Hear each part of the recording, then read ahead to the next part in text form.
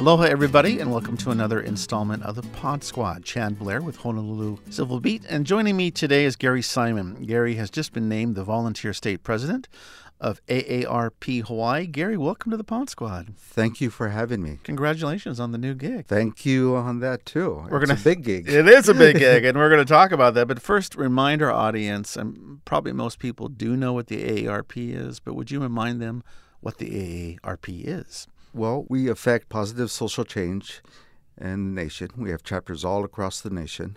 We focus on those 50 and over, but we hope to make positive change for all of the age groups. And I always bring this up whenever I have someone in from AARP. Some years ago, you guys stopped spelling out the full name. Yeah. It's intentional, but it is just a reminder in this conversation that this is really an organization that advocates on behalf of retired people, but not just You're retired. Right. That's where its genesis was. Exactly. Well, tell me a little bit about your background before we get into your new position.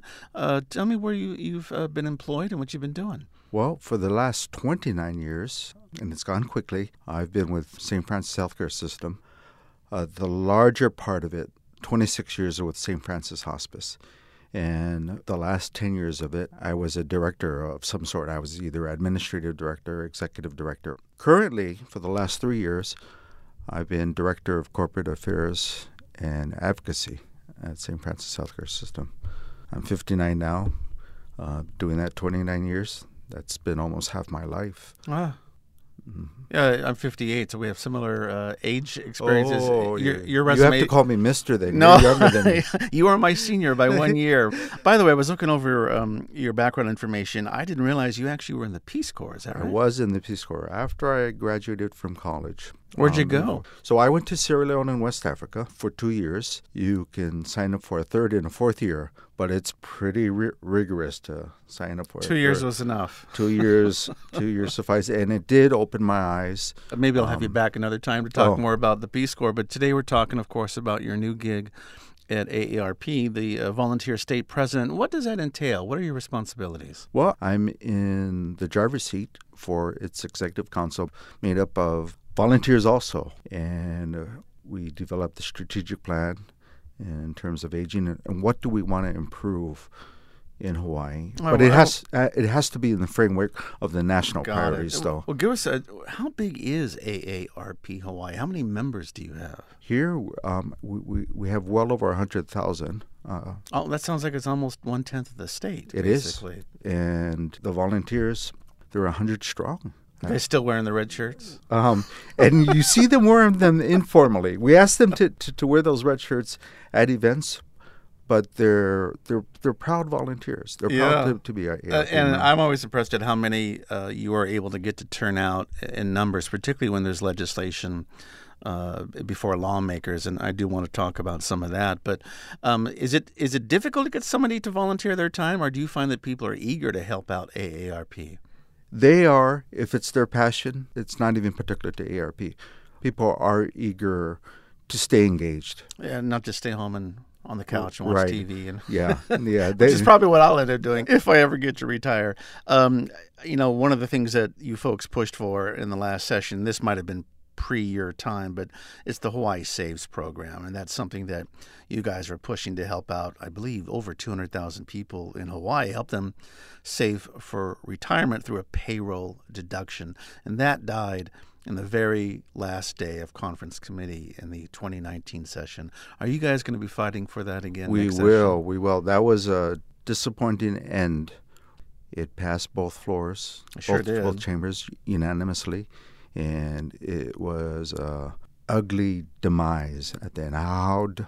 How does a conference get appointed to convene 20 minutes on the last day of the last session? And it just dies. Right. It was a big shock. I've seen a lot of bills die over the years, but it was interesting in this case. So many folks from AARP were asking the lawmakers that did show up, what happened? And they never, I don't think, really got a satisfactory answer. But because it's a biennial, that bill carries over automatically. It does. We will hope to resuscitate it, especially since there's been a lot of progress on it.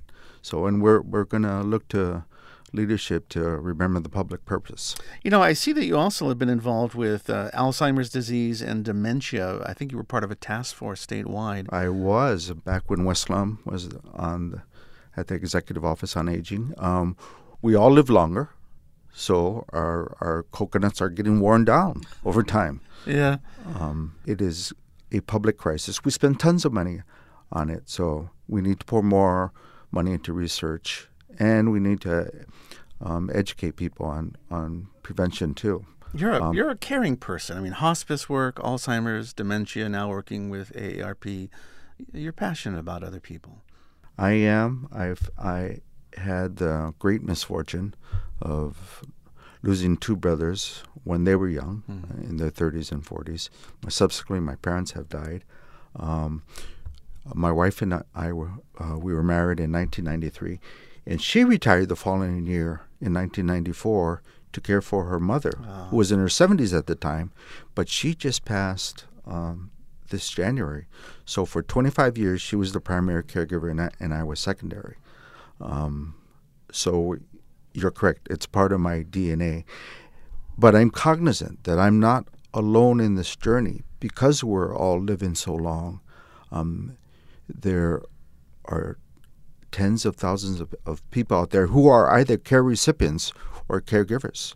God forbid no one has a young traumatic death, but we're all going to be care recipients and caregivers. It seems like you're in the exact right job, Gary.